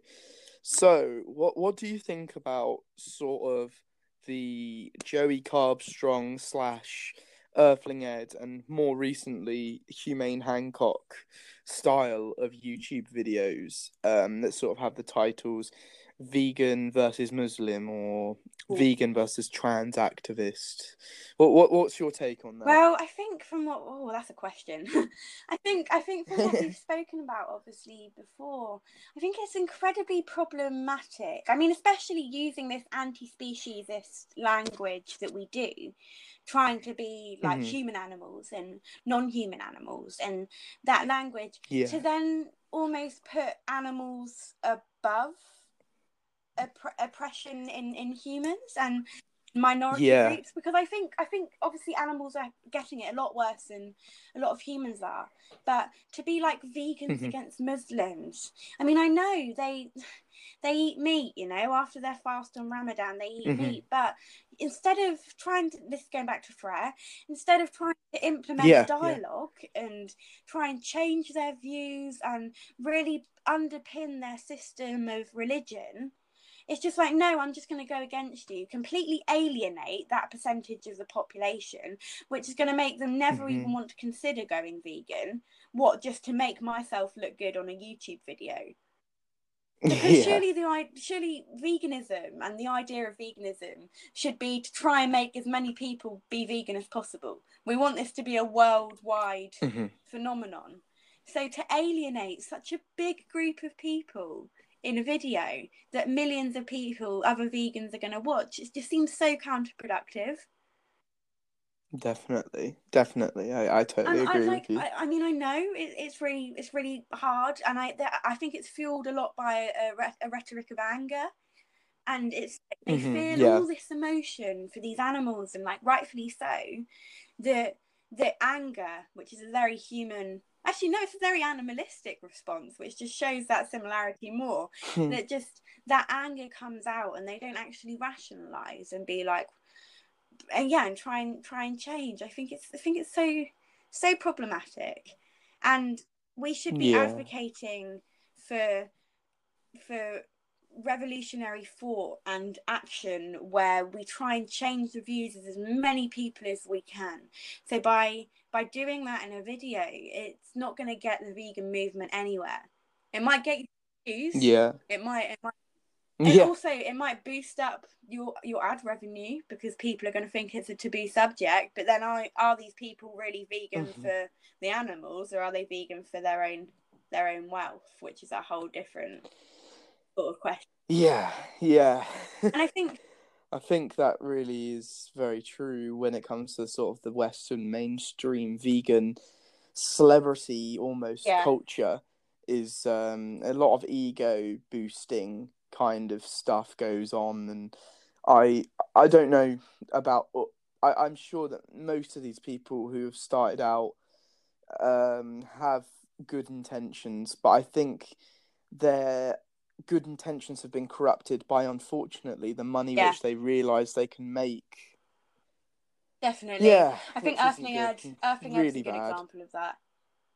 Because I do actually think that man has incredibly good intentions, and in terms of having a dialogue with, I mean, I'll say the oppressor just because the podcast we've had, he does try to do that. Like, he doesn't shout in the faces of farmers. He actually does try to initiate a dialogue. However, I do think the way he goes about doing it, which is obviously for his own self-gain, putting a camera in their face to make himself look good so that he gets more views and thus more money, is the problem. But at least he's implementing that dialogue and not trying to alienate the farmers, but trying to make them see what they're doing is wrong. But, maybe if he didn't have a camera in their face and wasn't being stressful for the sake of it, then more. And maybe if he wasn't thinking about the ad revenue and the monetization. Exactly, because we don't matter, in this animal liberation movement, and same with liberation of all beings that are oppressed. You as an individual don't matter. It should be, what can you do to help other people? Be that animal or human. Like, how can you, as an individual, selflessly help them? It's like when you have hunt saboteurs, and you don't ever know who they are, because they're always covering their Yeah. face. It's not about them. They care about the fox that they're saving, or the badger. Yeah, And for that's sure. I think that. Sorry. I think that's also like a even wider discussion about open rescue as well. There's like, especially, I'm not going to say it's only in Australia, but I've seen a growing rise of it in Australia, of open rescue, where people are wearing, sorry, not just just wearing normal clothes, getting selfies with the piglets that they've rescued. Honourable that they've rescued a piglet. Like, big up. Like, that's cool. But like, I think that that's kind of a little bit irresponsible for a few reasons. One, because you're gonna people are gonna be able to find you, as in the police are gonna be able to find you when you're doing these sorts of things. It could put the animal that you've liberated at risk. And also, I think it's kind of just trying to fuel your own ego and be like, look, what I've done, I'm so wonderful, I know, sort of thing. Arguably, Yeah. Doing it once or twice, it's fine. If you can put something on social media that you're proud of. So like, if it's sure. like a good example with obviously your social media, it's mostly just sort of like articles and stuff like that. But then you'll check out badger sets and you might take a photo, and that's like absolutely fine, because you're really proud of what you're doing. Yeah. And you want to show your friends and show people. I think when it becomes a constant, and when it becomes your identity, and when you're making money off it, I think that's when it becomes an issue. Yeah, for sure. And I think, like, touching on what you mentioned about me is like, I think for me, with my Instagram following, like, I have such a mixture of people. Like, I've got my friends that skate on there. I've got my friends into music. I've got obviously my mates who are vegan, and I've got people that follow me because of what I post and because they're interested in what I post. So I think, yeah, exactly. And I think, like, for me, like, posting pictures of myself isn't like something I want to do that much, but I think like it's also cool to show people how you are and what you look like, like in the sense of like that you're keeping well, kind of thing. And yeah, it's just, I think it's like nice to have a personal touch. And there is a difference between being proud of what you're doing and being selfish with it. Like, I really think, because if I was to do something really radical, like the first time, I might post a picture to my Instagram. So I'm like, look at this, guys. I'm doing all this good stuff, but I'm not going to profit. I'm not going to profit off it. Sure. I'm not going to make it about me. It's going to be that. No.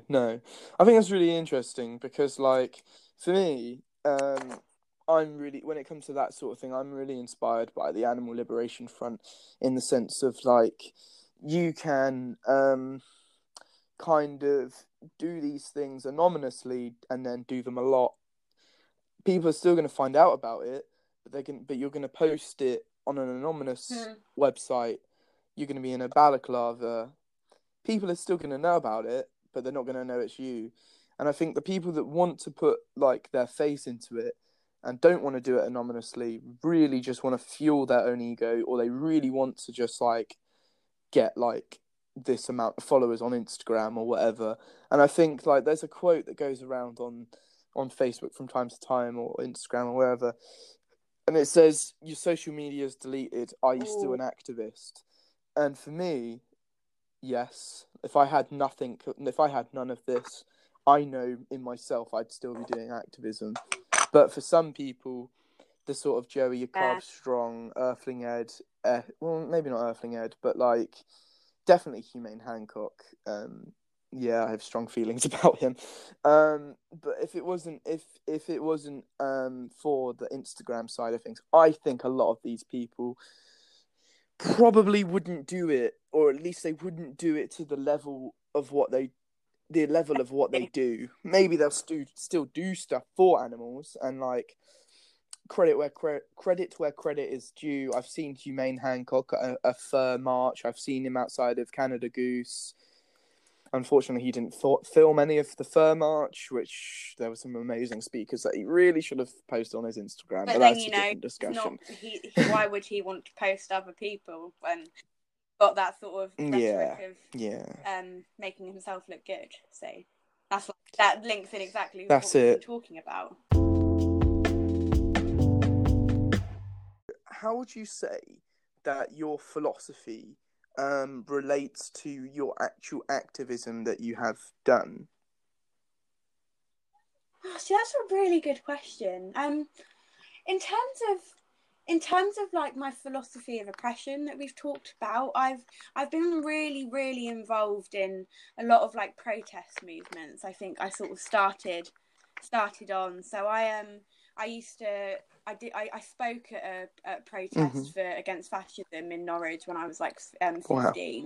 And I've done lots of sort of music shows in aid of different charities and stuff like that.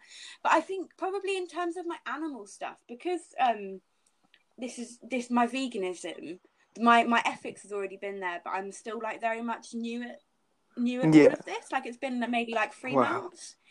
So, and then with lockdown going on as well, when I really wanted to sort of get my degree out of the way and then or get this year of my degree out of the way and then focus, I haven't been able to do as much activism as I want. Yeah, sure. You know what I mean, so I've done a lot of, we should say, the sort of dialogue based stuff. But in terms of what I want to do, and what I will do when I can, my philosophy is really going to segue my sort of radical action. So like I'd love to get involved in sort of saboteurs, and I'd love to get involved in sort of going to farms and going to testing sites, and you know, the stuff that doing the really sort of radical forward thinking stuff, and that has been directly from my own philosophy. If that makes sense. And I feel like it's the same with people that don't study philosophy, you know, like it doesn't matter whether you're putting a theory to it or whether you're putting a philosopher to it. Everyone has their own philosophy. Definitely. 100%. You know, like whether they know that they do or not. It's like how we made that connection about you. And how you were pretty much doing what Frere has been saying in a big philosophy book. So I think everyone just acting on what they want to do is them acting on their own philosophy. And as soon as this lockdown is over, then I'm going to be radicalising my sort of protest action a lot more. Amazing. And that stemmed from all of this reading. Cool. That sounds really cool, really positive. Brilliant. So, do you think that, because we've talked about previously sort of anarchism, do you think that anarchism relates, in your knowledge, to sort of the animal liberation front? Or do you know, if you know much about that?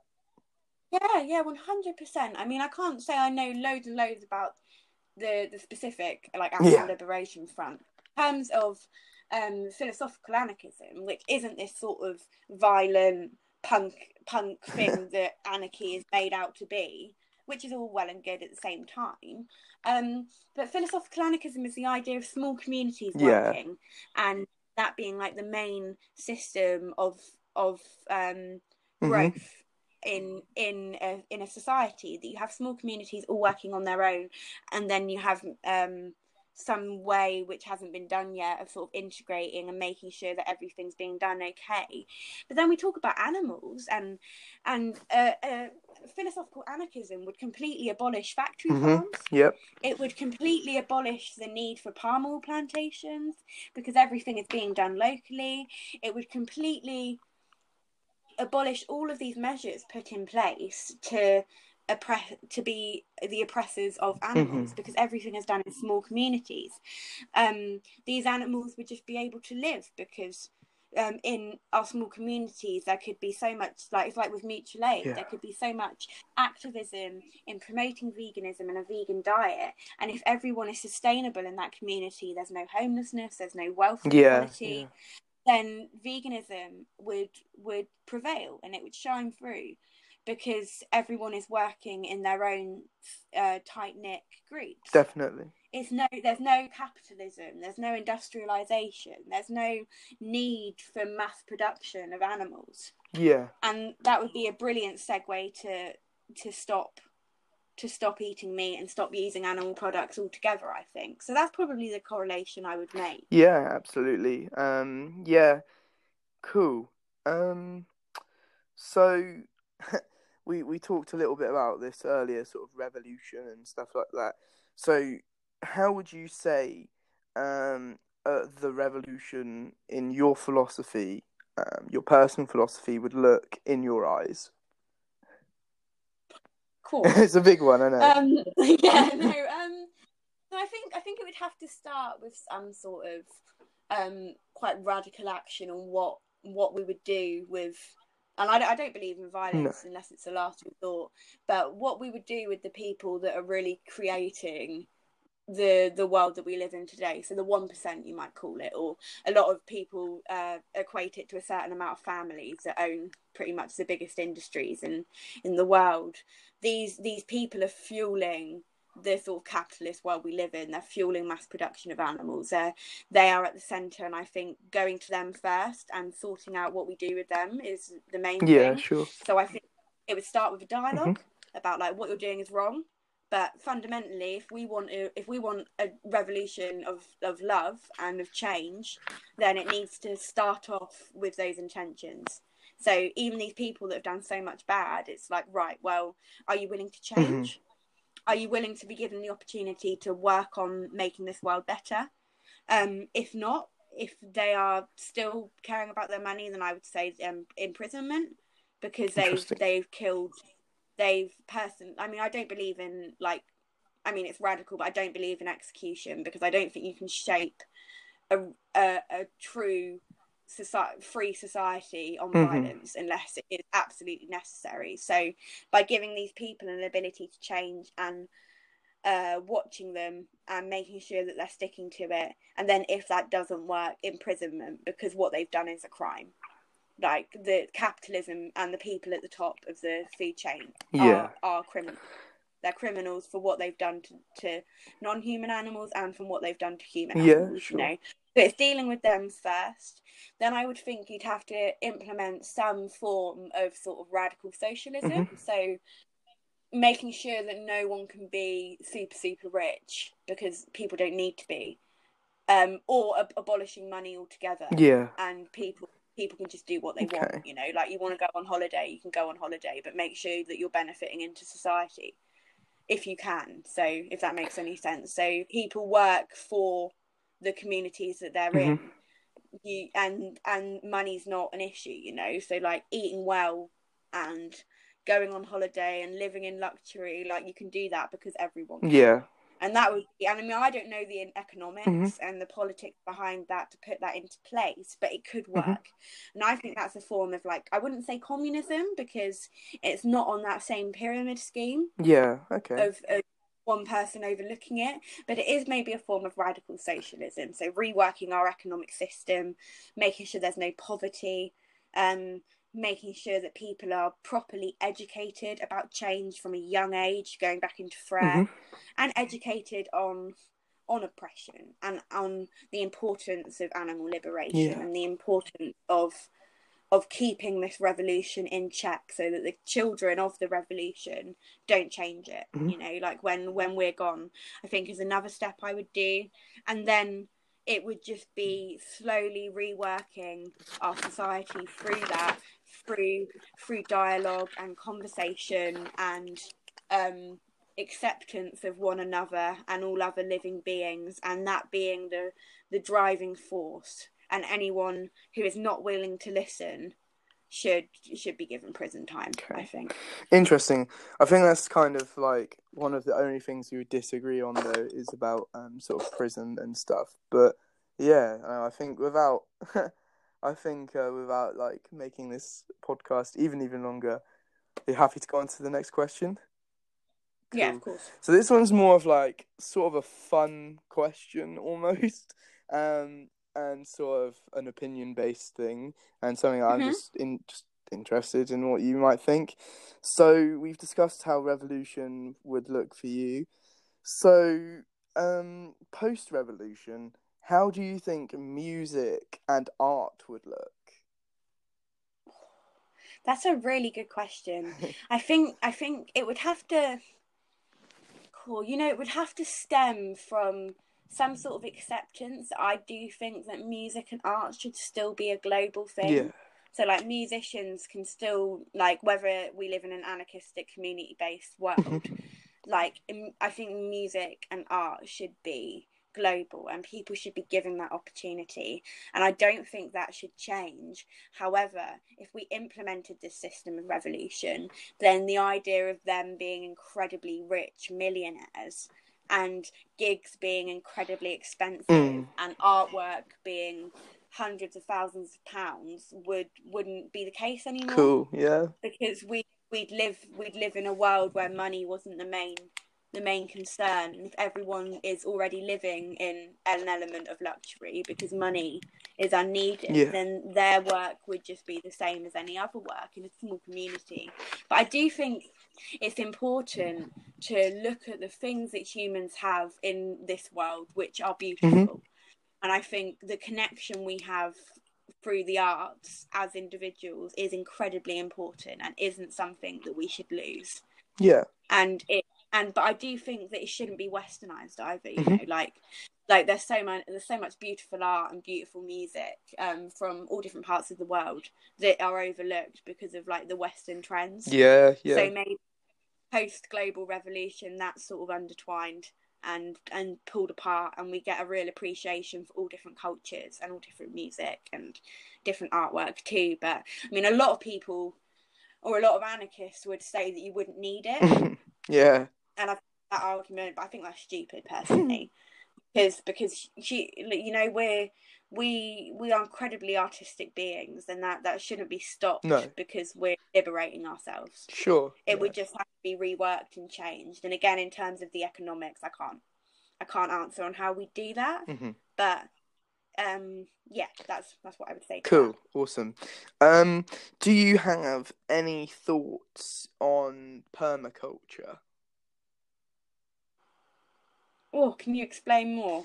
In the sense of like permaculture is in like small communities working together. So you put like effort into the land and you work with the land to produce small community-based gardens of like organic vegetables, and you'd have enough to feed the community. Do you have any sort of thoughts? I think that is how it should be. Yeah. Cool. Post-revolution, I think that is how it would have to work. And I think not only would it be the most self-sufficient, it would also be the best in terms of eliminating this mass production. In terms of the climate, you wouldn't be sending all your food across the world to sell to other countries because everyone is being sustainable for themselves. But then a question is made about like climates in the UK compared to climate in Africa. Yeah. So obviously the same amount of food can't be grown in those two different climates. Very true. So maybe there would have to be a sort of global conversation about everyone using permaculture, but there is a level of sort of transportation. Yeah, I think that's being true. Rich in all different food, and that's fine. Like, because if we're doing that on a much smaller scale, I think that's still okay because it's not something that people can capitalize on, and it's not affecting the sustainability of that community. But it's just like it's making sure that no matter where you are in the world, you still have that appreciation for other cultures and other cuisine, and just other spices and foods that we wouldn't get in the UK, which I think would be acceptable in a sort of permaculture anarchistic society. Cool. Yeah. But I do completely agree with it. I think that is the way forward. Yeah, totally. Definitely. Like, I think some of these places in the UK that are doing this right now are really revolutionary, really awesome. I'd love to visit some of them. Yeah, same. Cool. Um, Sweet. So this is more just about you. So how do you feel that yoga and self-care relates to you? Oh, God, keeping this nice and concise because of the length of Mm. this at the same time.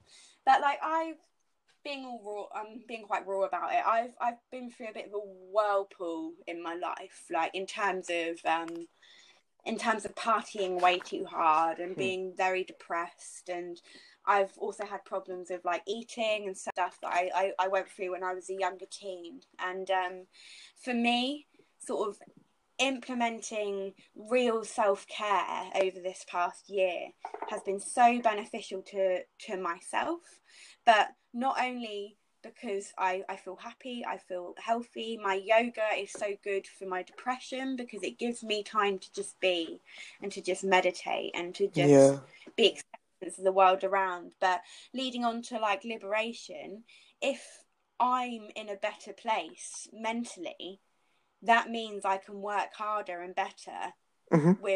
with absolute liberation and working hard to be an activist. Yeah. I'm able to do that because of the self-care that I put in place. So if I can't help someone else if I'm not helping myself. Yeah, very true. With my mental health disorder, because I have severe depression, Yeah. but a lot of people wouldn't know. Like it's biological. It's all in my brain, serotonin based. Mm-hmm. A lot of people would meet me and they'd be like, "No way! Yeah. Like you're suffering from that." But it's because I've put in these stuff and I work very hard on myself. But not only for me, so I can help other people. Wow. Whether that's non-human or human. So That's really cool. Thank you for sharing that with us. that's cool. I don't mind. Yeah. Yeah, okay. So thank you so much for being a guest on this podcast. You're very welcome. Yeah. I loved it. A lot of fun chatting. Yeah, absolutely. I'm very happy to have met you through all of this stuff. So yeah, it's really cool. Before we end, do you have any sort of books or anything for listeners that you recommend? Yeah, so definitely those first three books that I gave you. But in terms of obviously we've spoken a bit about culture. Yeah. And we've spoken a bit about sort of widening your sort of view and not dividing yourself from different cultures, different types of oppression. So I'm going to recommend a philosophy book called How the World Thinks. And it's by Julian Baggini. Okay. And it basically just gives a global history of philosophy and how cultures have developed since the BC time. And I think we've covered a lot of like stuff on Southeast Asia, and it goes quite in detail of that. So cool. I think if you're interested in what we've been talking about, that might be a good book. And then obviously Animal Liberation, Pedagogy of the Oppressed, and Simone Weil's Oppression and Liberty. But at the same time, if you were interested about what I was saying about Marx and you want to learn a little bit more, I really recommend the Economic and Philosophical Manuscripts by Marx. And it's what he wrote when he was in his 20s. And it's very accessible and sort of easy to read because it's quite short. It's only about 12 to 15 pages long. Yeah, okay. And it's really, really interesting and sort of gives you a bit of like background into what I was talking about in a lot of ways. And then I'll give one more. Yep. It's a book by Owen Jones. Yeah. Obviously he's a socialist, a journalist for The Guardian. He does an awful lot of good, I think. And his book, The Establishment, and how they get away with it. Yeah. And it basically just talks about the oppressor that we've been speaking about, and how they really underpin us in society. And he gives sort of his opinions, and it's obviously written quite recently, only about 5 years ago. Yeah, so I've read it. It's good, very good book. Yeah, it's a really good book. So that would be like my third recommendation. Amazing. Okay, all of those I'm going to put for like listeners, I'm going to put in the show notes below so that you can check those out. Yeah, so if you just want to like just sort of say Any final thoughts? Shout yourself out. Feel free. Yeah, so just a big thank you for being able to come on the show. I feel like I'm going on a big journey at the moment with my own thought, and everything's developing, and it's been really nice to talk to you and have you guys all listen about my biggest interest, which is philosophy. And if you have been interested, I have like sort of a social media presence where I do talk about veganism, philosophy and stuff. So my Instagram is at mweb, at m_web_.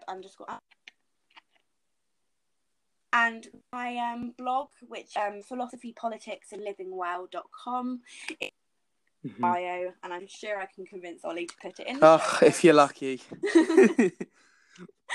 Yeah, definitely. That they will all be in the show notes. Yeah, but lovely. And thank you for having me. I've really enjoyed it from the other side of the country. No, it's amazing how people can connect from different parts of the country to discuss issues. And thank you so much for being on this podcast. And the second episode, we've covered a lot of stuff, and I'm hoping anyway that a lot of people will get a lot out of it. But I hope so. So thank you once again for being on the podcast. Anything else you want to add, or is that cool? No, that's all good. Okay, perfect.